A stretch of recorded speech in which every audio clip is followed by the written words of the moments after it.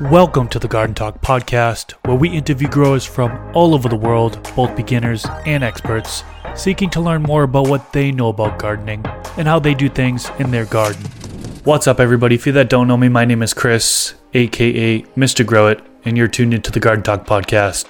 This is episode 102. In this episode, I interview Tim McCormick. He has been gardening for 12 years and is the owner of Cultured Biologics, a company that formulates and manufactures an organic product line. Tim has an extensive background in horticulture, everything from chemistry, microbiology, plant physiology, soil science, entomology, and plant pathology. This is actually Tim's second time on the podcast. He was on episode 41, where he talked all about bro science versus grow science. In this episode, he talks all about increasing the flavor that plants produce. There are various things that you can do to plants when growing them to increase their flavor profile.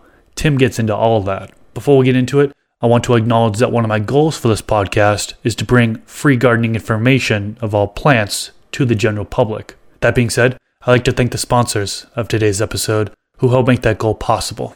Thanks to AC Infinity for sponsoring this episode. They now have humidifiers called the CloudForge. I've been using the CloudForge T3, which has a 4.5 liter capacity and can be filled from the top.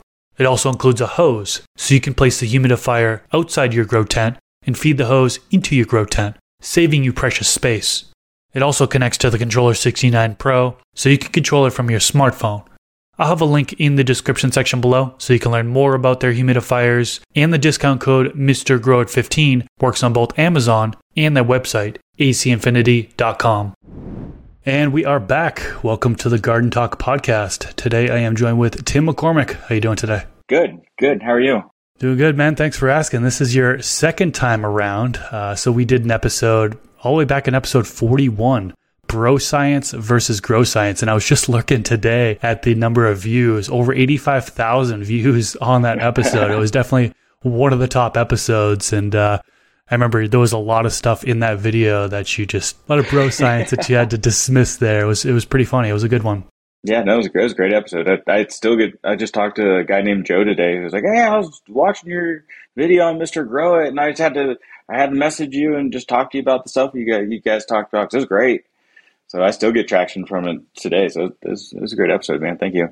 So much good, valuable information in there. And I'm glad you decided to come back for another time around here. And we got a real hot topic for you again here. Flavor. How to bring out flavor within plants.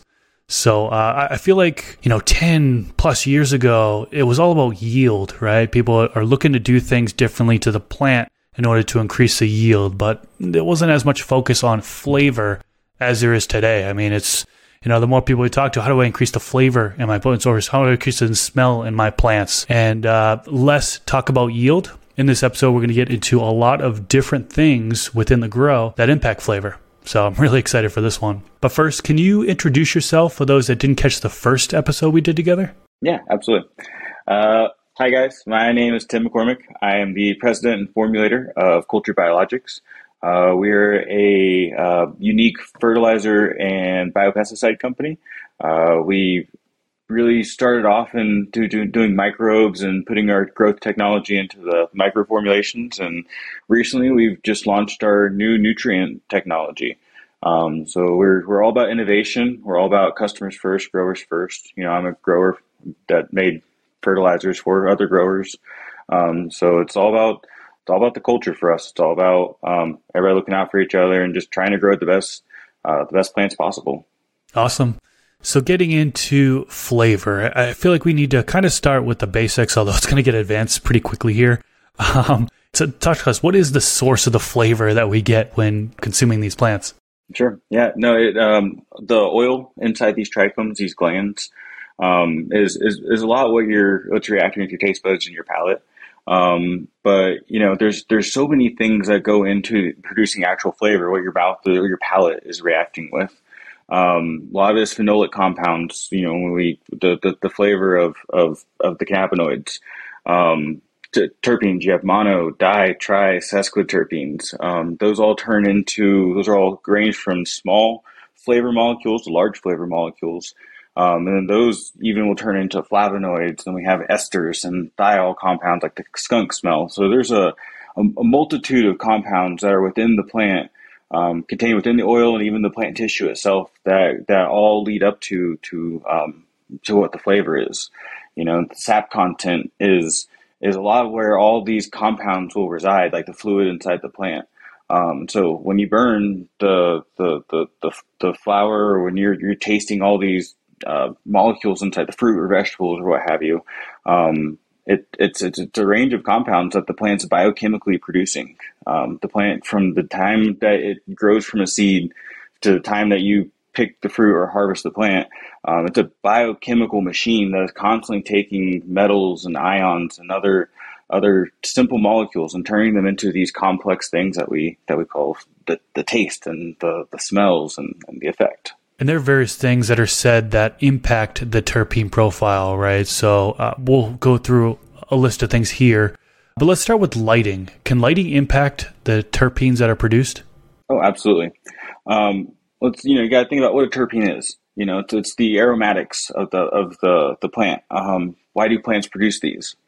Plants produce them to ward away other animals, other creatures that might want to infest the plant, eat the plant, consume it.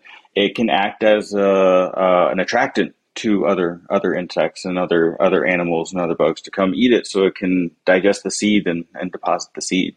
But the terpene itself is a phenolic compound that the plant produces inside the oil gland, and these oil glands are what we call secondary metabolites of the plant. The plant produces resin and trichomes as a self-defense mechanism. Any bugs that are trying to walk through the plant to eat the plant, they'll get trapped up in the resin, stuck, and they can't move, they can't really feed, they can't do anything. So the environment, specifically the lighting, impacts the formation of the resin gland and what's inside the resin gland.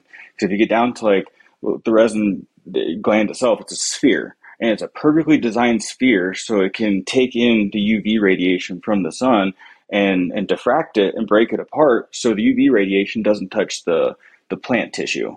Because UV radiation is harmful to every living organism. And so plants produce secondary metabolites like trichome resin glands to help protect itself from UV radiation. So long story short, the lighting can absolutely impact the terpenes being produced, the active compounds inside these resin glands, the flavonoids, any type of compound inside these resin glands can be directly impacted from the lighting itself, which is why you see certain UV contents to indoor lighting, because you need the UV radiation to signal to the plant that I need to produce trichomes so I can form a barrier between me and the UV radiation. And with that comes with the terpenes themselves too. So besides UV, can any of the other spectrums of light impact the specific terpenes? Like, do we have any control over that? Like limonene, myrcene, so on and so forth. Is there spectrums of light that trigger those specific types of terpenes?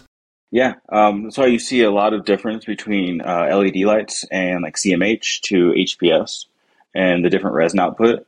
You have people put, the far reds in their LED diodes to help trigger the plant into producing more chemicals inside the oil gland, trigger specific biochemical responses to the plant. The spectrum is like the plants growing outside get a completely different spectrum of light from the colors to the UV radiation to everything in between that really affects the compounds that the plant's biochemically making. I personally believe that the photons and all the different spectrums outside cause the plant to biochemically create different terpenes than you would inside, different active compounds outside compared to inside. I would say the color goes into it, the UV radiation goes into it, the infrared goes into it. Everything regarding the light really goes into the production of all these active compounds that the plants are making. That's super interesting. Now, what about some of the environment conditions? Now, of course, outdoors, temperature, humidity, CO2, you don't have any control over that. But for the indoor growers, they're doing things. They're changing the temperature, they're changing the humidity, the CO2 levels, they're adjusting all that in order to try to get a better flavor. Can any of those environmental conditions impact the terpenes that are produced? Absolutely. your CO2 level that the plant takes in is part of its ability to photosynthesize, right? Ability to take compounds and convert them from photons, convert them into sugars, and pass those sugars along. Your airflow is extremely important. Your humidity levels, the amount of moisture the plant can transpire at one time, will dictate the amount of nutrients being taken up, which will dictate the chemo profile or the chemotype of the plant, which is just the different mixtures of compounds that the plant takes up over time inside your environment is going to dictate what the end result is going to. So everything down to your CO2, to your air exchange, to the type of photon the lights are going to put out, are eventually going to create a different biochemical effect and result inside the plant. Probably more so indoors, because you have to act like God and you have to fine tune all the little different details of everything. Whereas nature itself has been evolving millions and millions of years to perfectly provide the perfect condition for plants to grow and to mature in different latitudes and longitudes, and just generally how the plant's going to develop and evolve. Indoors it's so much more fine tuned, and you can really see how much of an impact just even your CO2 levels will have, your PAR readings will have, your how much water the plant takes up throughout the life cycle, because that's hydrogen and oxygen content that the plant's going to turn into other molecules that have hydrogens and oxygens into it. Okay, so for temperature and humidity and CO2, is there a specific temperature that you tell people to aim for, and humidity that you tell them to aim for, and then CO2 level that you tell people to aim for in order to get the most terpenes? Yeah, a lot of it comes down to environmental conditions that are favorable for the plant just to do what it naturally does. We are aiding in the process of these plants growing. We can't really control much. You're kind of putting you can control your environment, and then you put a plant there and it's going to react to whatever the variables that the environment gets to. And that's where your different phenotypical expressions come from.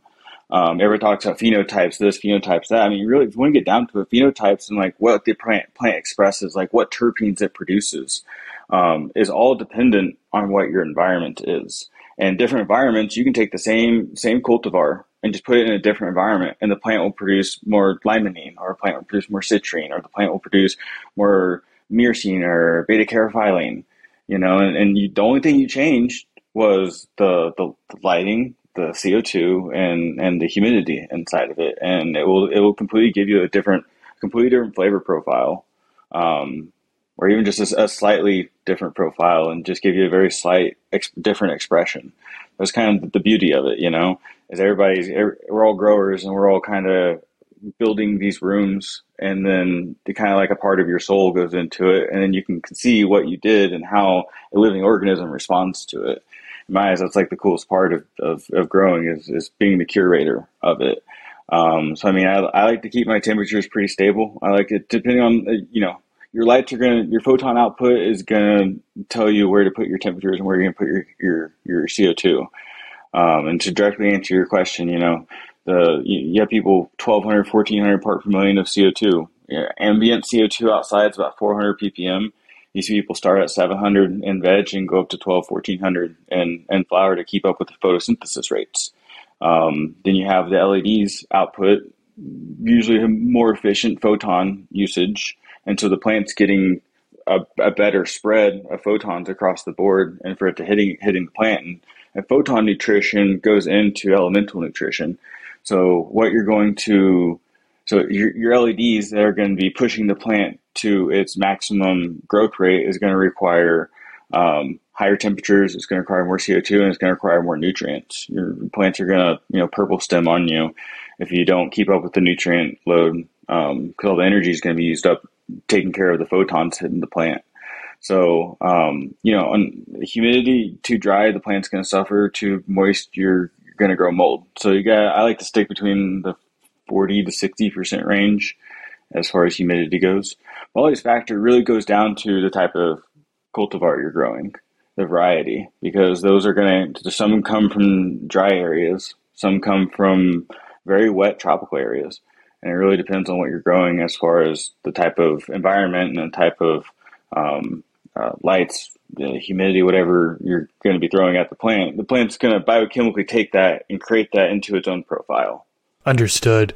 So going right down the line of fertilizer, want to get into that one next. You touched upon it.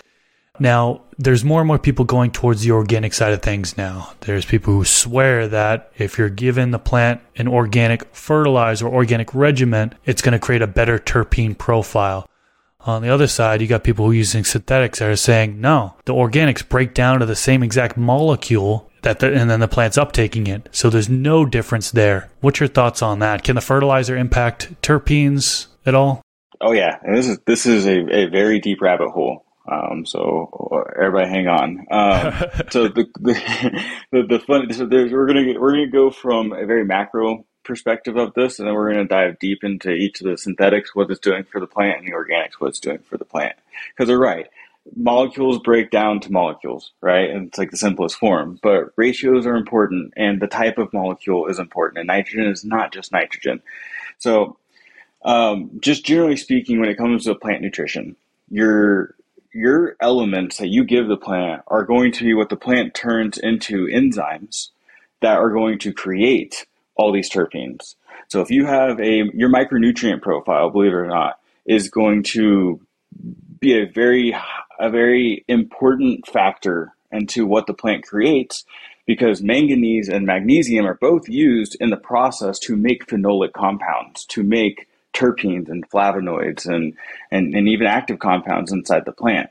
So everything down to the elements that you are using is going to give you a different, it's going to give you a different terpene output, a different flavonoid output, a different even antioxidant output in blueberries, because all of these elements are what allows the plant to biochemically turn into something. So just 20 macro view, 20,000 feet, your nutrient profiles that you use are going to have a direct impact on the flavor and the terpenes that the plant is going to create. So when you get down to it, though, so making sure you have the right blend, micronutrient blend to macro blend to secondary element blend, is really important. A lot of times you have these improper proportions of micronutrients, and the answer is more CalMag, because magnesium can supplement to the plant a function that manganese does. So, both of these elements, you have to have things in the proper balance first and foremost. Secondarily, nitrogen salts are probably the plight to getting flavor inside the plants. If you're using a high nitrate load, high urea, high ammonia, the plants, you're going to have to increase the water load so much inside the plant that it's going to dilute out the sap. So what we see with like forage, for example, like alfalfa, the first chop is always the best when you grow alfalfa from seed, and that's because the plant has the sap, doesn't need all the extra nutrients that we put after you cut it the first time for like the second crop for it to grow back. And we find that when you start applying nitrogenous salts like nitrates, like urea, ammonium nitrate, the plant's water load goes up a ton. And what ends up happening is that all the sap, which contains all the flavor, which contains all your total dissolved solids, is going to get diluted out with water now. So yes, molecules break down to molecules, but when you start pumping nitrates into the plant's water load increases to the point where any flavor you did have is getting washed out now. And this is why you see a lot of the hydronutrients produce crops that taste very similar, because we rely on our carbo loads, we rely on our sweeteners to give the plant a form of carbon to kind of catch the Brix level up for the amount of water load going up. Mississippi State did a really cool study on forage, and their first cut, they didn't put any application of nitrogen and salts down. The Brix level is about 12%, which is good for like grass. After they did one application of ammonium nitrate, it dropped from 12% to 7%. The Brix level did. And that's because we're diluting out the sap content, the total dissolved solids of the plant, with the increased nitrogen and salts, bringing the water load up. So it's not that like you're using chemicals and the chemicals are causing the plant to produce a bad flavor. It's that we're just increasing the water load to the point where once we dry it, we just diluted out all of our flavor molecules to the plant. So when you look at organic growing, so that's like the synthetic rabbit hole, right? Is in order to get the potassium, the phosphorus, all these microelements, the calcium into the plant, we need to increase, everything's attached to nitrate molecule, which brings a ton of water with it, which more nutrients, more water, so technically just diluting everything out. And the organic side of things, you don't have nitrogen and salts the way you do these synthetic fertilizers or these salt-based fertilizers. Your nitrogen and salts are wrapped up in guanos, is wrapped up in blood meal. There's carbon, there's other molecules that are attached to it. So it's not just a free load of nitrates just getting pushed into your plant. Nitrates are important. Ammonia is important for the plant to produce into different compounds. You know, the plant functions and lives off nitrates. I mean, hell, the lightning hitting the sky and taking the water molecules and conducting electrolysis takes the oxygen in the sky and the nitrogen in the sky, combines it into nitrates, and the nitrates rain down on us all the time. And that's why after a rain, you see the plants start growing really, really well. It's because they just got showered with light amounts of nitrates, because nitrates are part of nature, and they're part of our society. The problem, though, and this is why organic soil grown ultimately is more flavorful, is because we don't have the amount of nitrates getting pushed into the plant. So the plant has more Brix, more sap content, and that's where all the flavor is. That's where all your phenolic compounds are that are going to get turned into active compounds or terpenes or flavonoids or esters or thiols. They all are retained within the sap of the plant. And the biggest difference between soil grown and say salt grown is the nitrate load and diluting out the flavor that the plant naturally has. So you mentioned sap, you mentioned Brix. Let's get deeper into that. I do have a lot of beginners that tune into this podcast, and they might not be aware of what you're talking about, sap, Brix. What is that, and how do you measure it, and how does that really relate to the flavor? I mean, you kind of touched on it a little bit. I don't know if there's anything else to be said about that. Yeah, no, absolutely. It's not a common practice to look at the Brix level inside of a plant for the hydroponic industry. You know, we want to go for yields, and that's usually where we get to with it, and that's where it stops. Because your Brix level isn't going to tell you what your yields are going to be. In fact, there's usually a trade-off. High Brix usually means lower yielding plants. But Brix itself is essentially the total dissolved solids of the plant. We're putting, calcium, we're putting different minerals, different ions into the plant. And the plant is going to have different amino acids and proteins and lipids and tannins and phenolic compounds that get turned into terpenes and other active compounds. And all those are loaded within the sap of the plant, the fluid of the plant. Like the blood in humans is like the sap inside plants. And so naturally, if humans have thin blood, or if we have blood that is low in iron, or if we have something's wrong with our blood, something is very wrong with the human body. Same thing with plants, where if our sap level is thinned out or your total dissolved solids is lower than where it should be, that's where plants are going to start getting attacked by pests. And that's where the plants are going to start getting picked out and itemized by the different insects that are migrating throughout the year or are growing in that area. And the Brix level is a Brix test is a test that we use to see ourselves where the total dissolved solid level is within the plant. So it's a positive correlation. So if you have higher total dissolved solids, you have a higher Brix content, which means the plant has more molecules inside of itself to protect itself from pathogens, from different insects itself. Pests don't prefer the plants with a high Brix level because they have antimicrobials and compounds that are not attractive to the insects itself. So we measure the health of the plant based on the Brix level. Now we in agriculture we will use this on grapes to see what the sugar content is, because dissolved sugar inside the sap is one of the contents that we measure inside the Brix test. So we measure fruits and vegetables with Brix testing to see where the sugar levels at. Wine, making wine, they're huge into Brix testing. Forage to measure how much nutrients is in the grass that we feed the cattle. Is we use a Brix test for that. So it's really telling us how many molecules are in the plant at one time.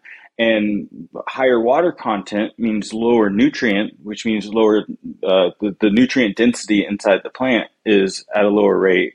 And so that tells us we need to adjust what we're feeding the plant to increase the Brix level. So it's simply put, it's just a measurement that we can just tell the general overall health and dissolved solids within the plant.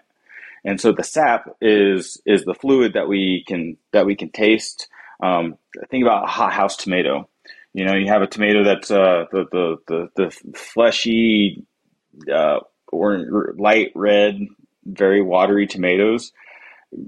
Our Brix test on that is going to be way low. That's mostly water, and that's why tomatoes taste like water now. It's because we grow them with salt, with nitrogen and salts. You know, and when you have a nice organic grown tomato, it's deep red and it has acidity to it, and it has flavor to it. And real tomatoes taste like a fruit and not like a watery, fleshy, meaty, vegetable. We want to make sure that the plants that we are growing hydroponically in our industry are having a higher Brix content compared to having a higher EC content inside the medium or inside the reservoir.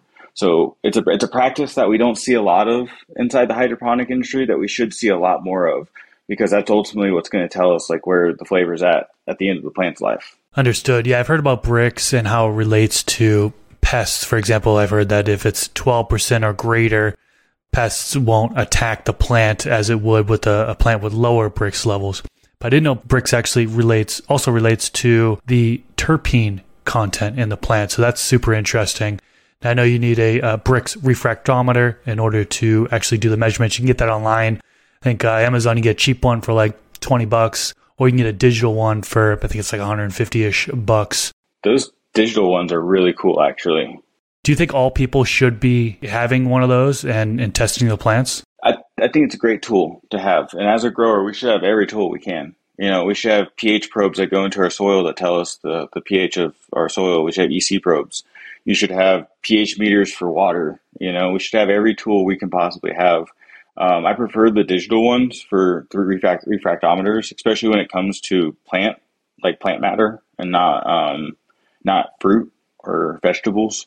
When you're measuring plant matter, I like the digital ones because they're a little bit better at reading compared to your eyes, seeing it refracting, all the sugars and things refracting inside the scope. And then how often should they be doing a Brix test? I mean, if they take a test today, for example, then do a change within their garden, when's an appropriate time to do the next test? So the best way I look at it is we want to use this as part of our eyes. Like you're taking soil slurries or measuring runoff, and that's your eyes for what's in the pot. You also want to have your eyes for what's in the plant. Mind you, this isn't going to tell you how many terpenes you have. This isn't going to tell you how many calciums you have or how many sugars you have inside your plant. It's just going to give you a vision of overall plant health. And when you're going through, stressful times, it's just helpful to see where the plant's at and its general health. I like the digital ones specifically for plant matter because it's still more accurate as far as like what's in the plant itself, and you don't have to use your eyes. But more so, it's really hard to squeeze plant matter and get the juice out of it. So I usually have you only need like a drop or two of the sap of the plant. So I usually take like a garlic press and just pack it in there and just squeeze. And it's like 1 or 2 drops goes on the digital reader and it just tells you immediately what it is. Zero guesswork. Hannah makes a great instrument for that.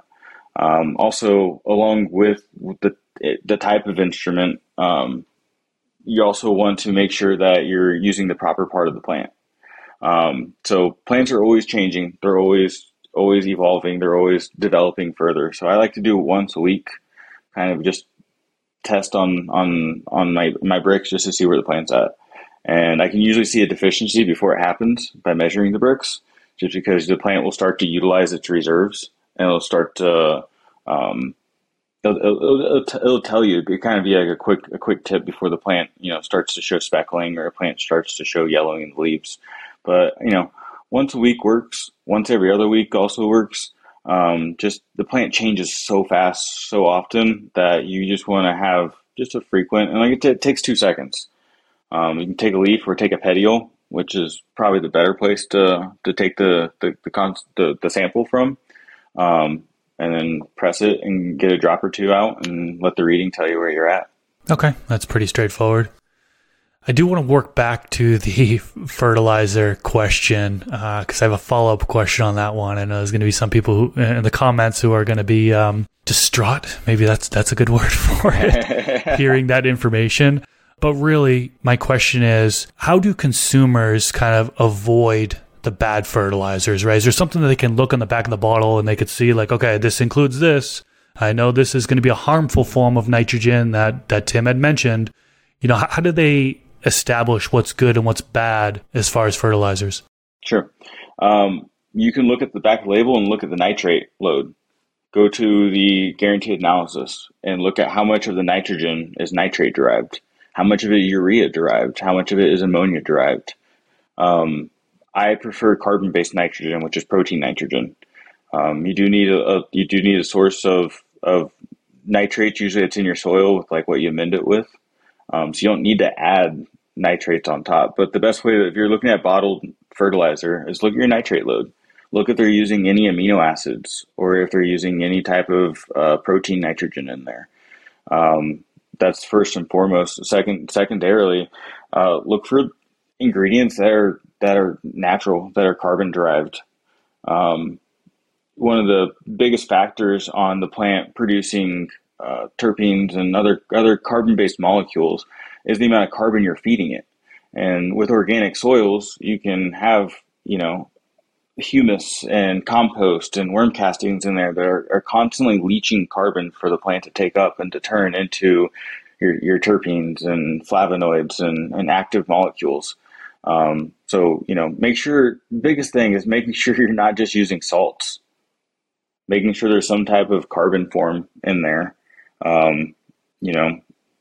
If you see everything derived from nitrate, phosphates, EDTA micronutrients, you're going to have a high water load to getting into your plant. And I wouldn't call it bad fertilizers per se. I would mostly just put them in a specific category. They're conventional fertilizers, and they're going to do what conventional products do, which is create a high biomass but a low bricks content, which means you're going to yield really well. It's all going to taste like cardboard. It's all going to taste like water. You're like growing tomatoes in soil compared to growing tomatoes hydroponically with some of these bad fertilizers. Your tomatoes grown hydroponically with these salt blends are going to come out very bland in flavor. That's why we see bad tomatoes everywhere now, because they're all grown with salts. And that's why, you grow a tomato with organic soil, with amendments, with carbon-based nutrients. You're going to have the acidity increase. You're going to have all the antioxidants increase. You're going to have all the active molecules inside any of the fruits and vegetables are going to go off the chart by using ingredients that are more carbon-based. So if you see rock phosphate, right? A lot of times these rock phosphates are good because they slowly leach phosphorus into the soil, which allows the microorganisms to start feeding on the rock phosphate, and the microorganisms will start exuding all of these different carbon-based molecules. If we just use salts to grow plants, the plant doesn't have any carbon to use to convert into terpenes. So your terpene synthesis, your pathway goes from monoterpenes all the way over to sesquiterpenes, small to large terpene molecules.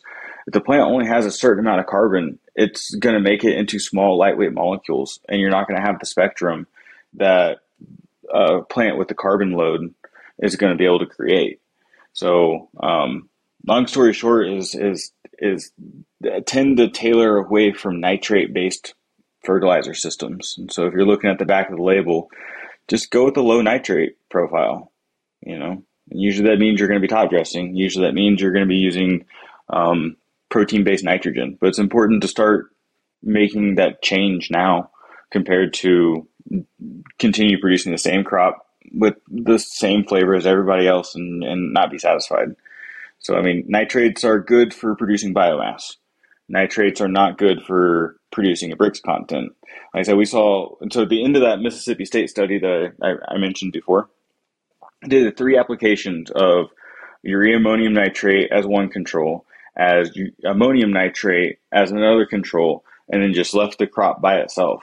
And it went from, with every application of a nitrogen assault, it went from 12% Brix content, which is good, down to 7%, down to 6%, down to low 6% by the 3rd application. So it cut your Brix level in half, but your yield almost doubled compared to the control. So it really is it's what you're going for, right?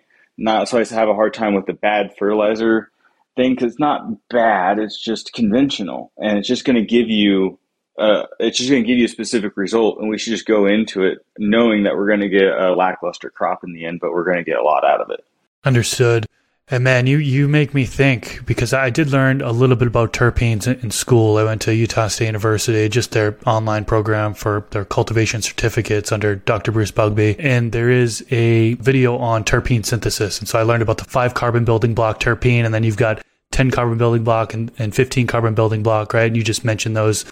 What I learned is that, and what you just said is that these fertilizer programs are building just 5 carbon, they're mostly going to build a 5 carbon building block, right? Those are more volatile. Mm-hmm. So you're more likely to lose those than the 10 or the 15 carbon block terpenes. And I don't have all to memorize which ones are which, what's limonene, what's myrcene, and so on and so forth. But it just got me thinking a little bit, if the sulfate fertilizer that you're using is causing the plant to create more 5 carbon building block terpenes, well, then you're more chance of losing them, particularly during like drying, curing, storing, and stuff like that.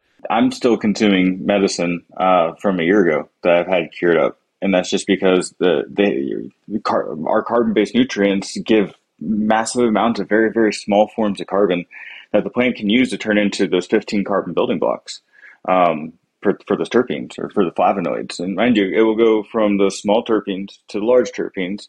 And that's the same pathway all the way through. Then it goes to flavonoids, and then it goes to more complex esters. And it's this daisy chain effect. And if the plant is deficient on carbon, the plant is only going to use whatever carbon it can to create small molecules and not give you the shelf life like some of these other molecules, like these longer 15 carbon chain molecules can.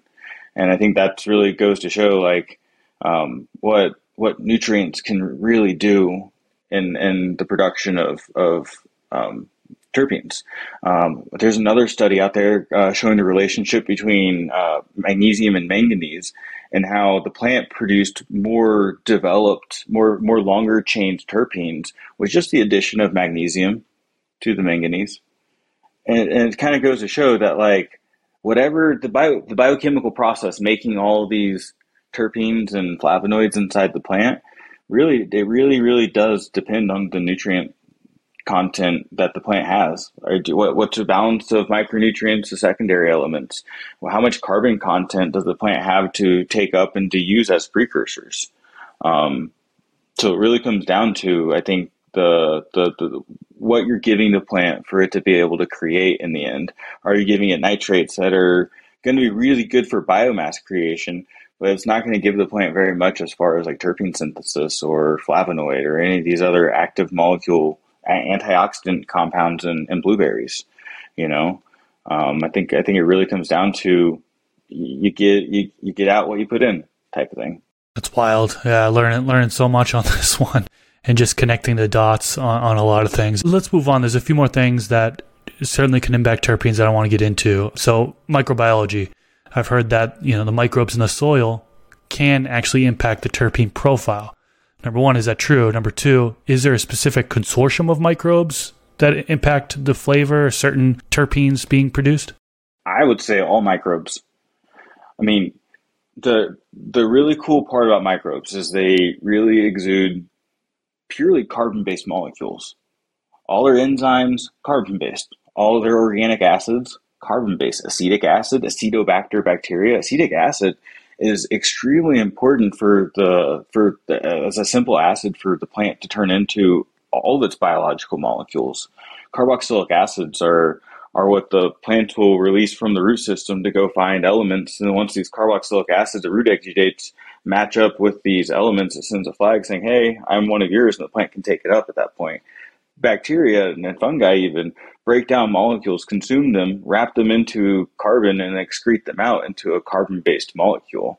So that's really why all of these microorganisms throughout the world, indigenously inside the soil and the ones we're using, will have an impact on the flavor produced inside the crop.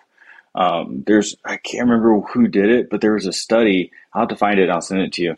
It's a really cool study on grapes, and they're making wines out of, I think it was in Chile, and they're making wines out of two different soil three different regions of soil.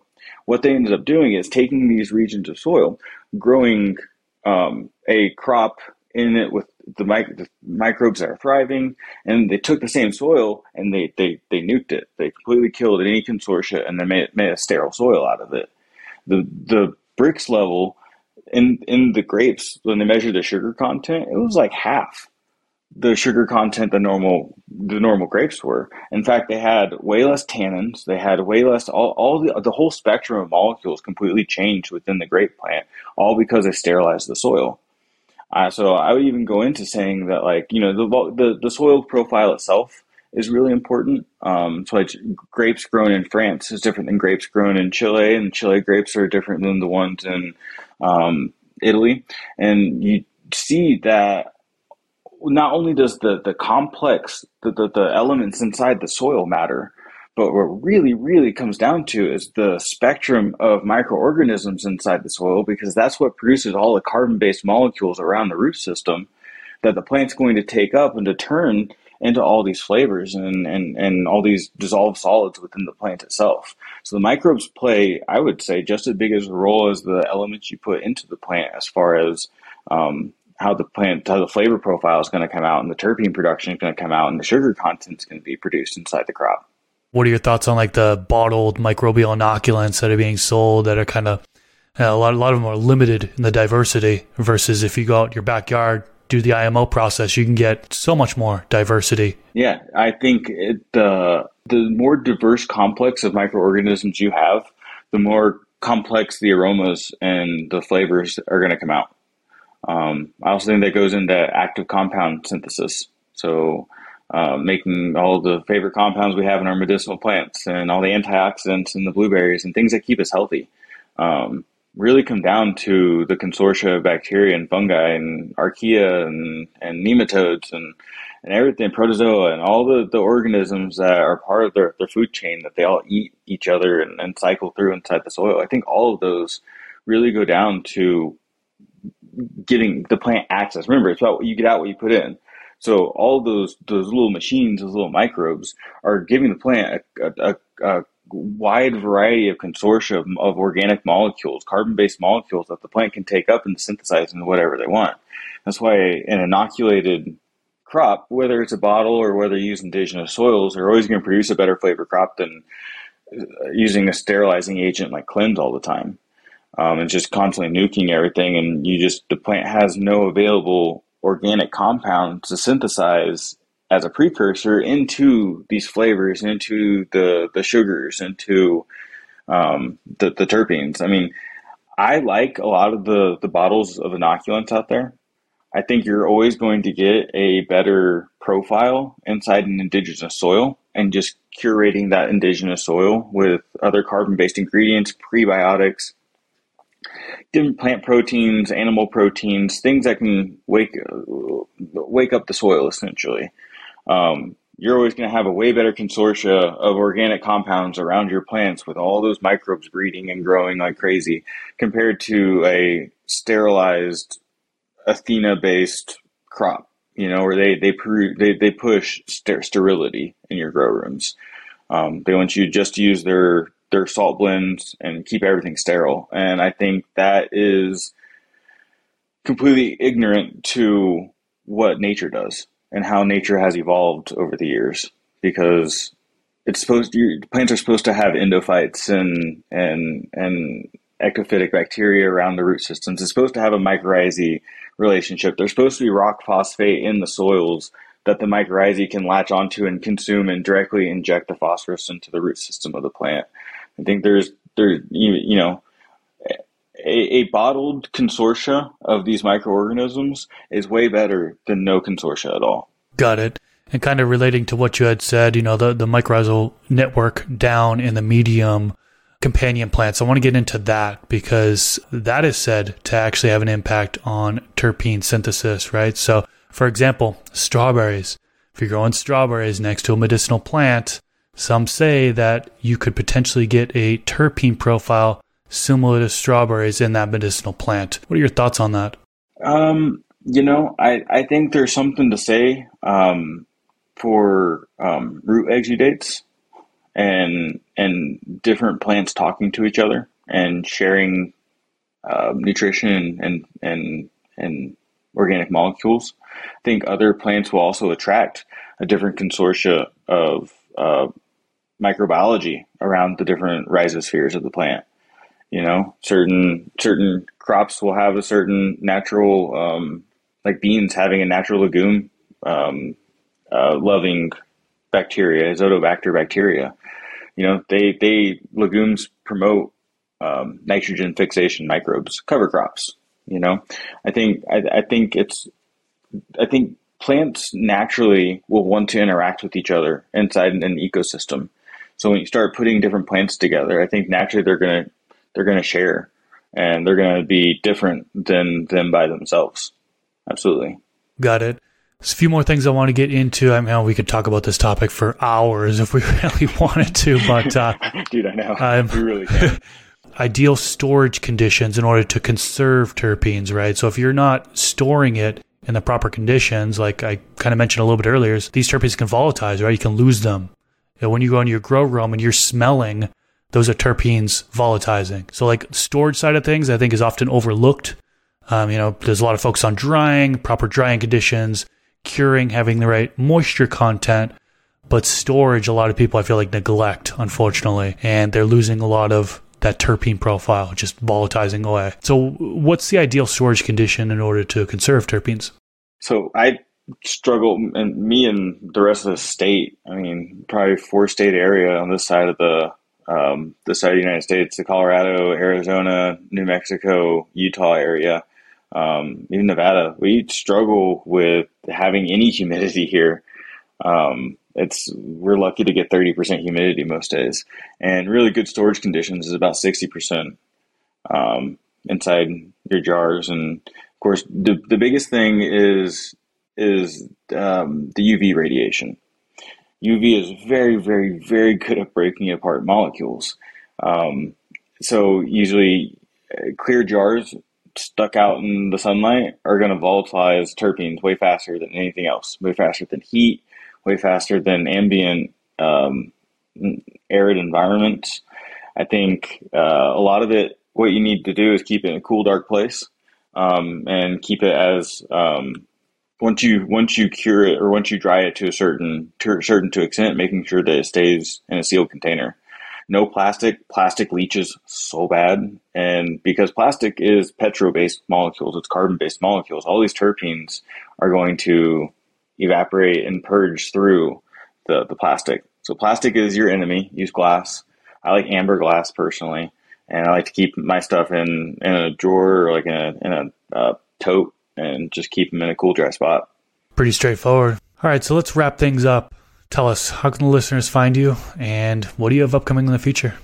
Oh, man, lots of good stuff. You can find us through our Discord. If you guys have a profile, you can come out to our Discord and come chat with us there. We have a lot of really good literature that's based on, that our products are based on. I post all our literature there. We have a really good community. We do giveaways there. We have a discount code for our Discord users. Generally just a place where we can all talk to each other. We're very active on Instagram, so you can go to at cul.tur.ed on Instagram, and you can come find us and talk to us and see all the cool things we're up to. We've been doing a lot of product videos, how-tos, showing people how these powders dissolve into water. Our YouTube also, youtube.com/culturebiologics. We're putting a bunch of good product videos and a bunch of just general frequently asked questions on there. So everybody has a source for all of our videos and all of our science and just documented stuff that we're trying to get out there for everybody to kind of learn and understand. Awesome. Well, if you're tuning in on YouTube, I'll definitely have a link to his YouTube channel down in the description section below of this video. If you enjoyed this video, click that thumbs up button. Also, subscribe to the channel if you haven't already. Every single weekend, I'm releasing a new Garden Talk podcast episode. I'd love for you to tune into future episodes. Tim, we might have to do a part 3. We have to... Let's do it. There's more we could have got into for sure. I actually know that there were some questions left on the previous episode. Maybe in the next episode, we can go over some of those. And then I guess if you guys have any questions tuning into this, leave those questions in the comment section on the YouTube video. And I'll go through that. And hey, maybe next time around, it's just kind of like a Q&A type thing where we're just firing off a bunch of scientific-based questions at you because your knowledge when it comes to the science is very deep. And I'm glad that you sat here today and we were able to get some of that out of you. Yeah, no, I appreciate you having me on. I really enjoy our conversations and all the feedback I get from everybody. And I like, just helping out. I got all this stuff in my head and I'd like to be able to get it out and share with everybody because I find it's helpful. Yeah, it's fun. And I learned a lot and I'm sure my audience learned a lot as well. So once again, thank you. And peace out, everyone. We'll catch you in the next episode.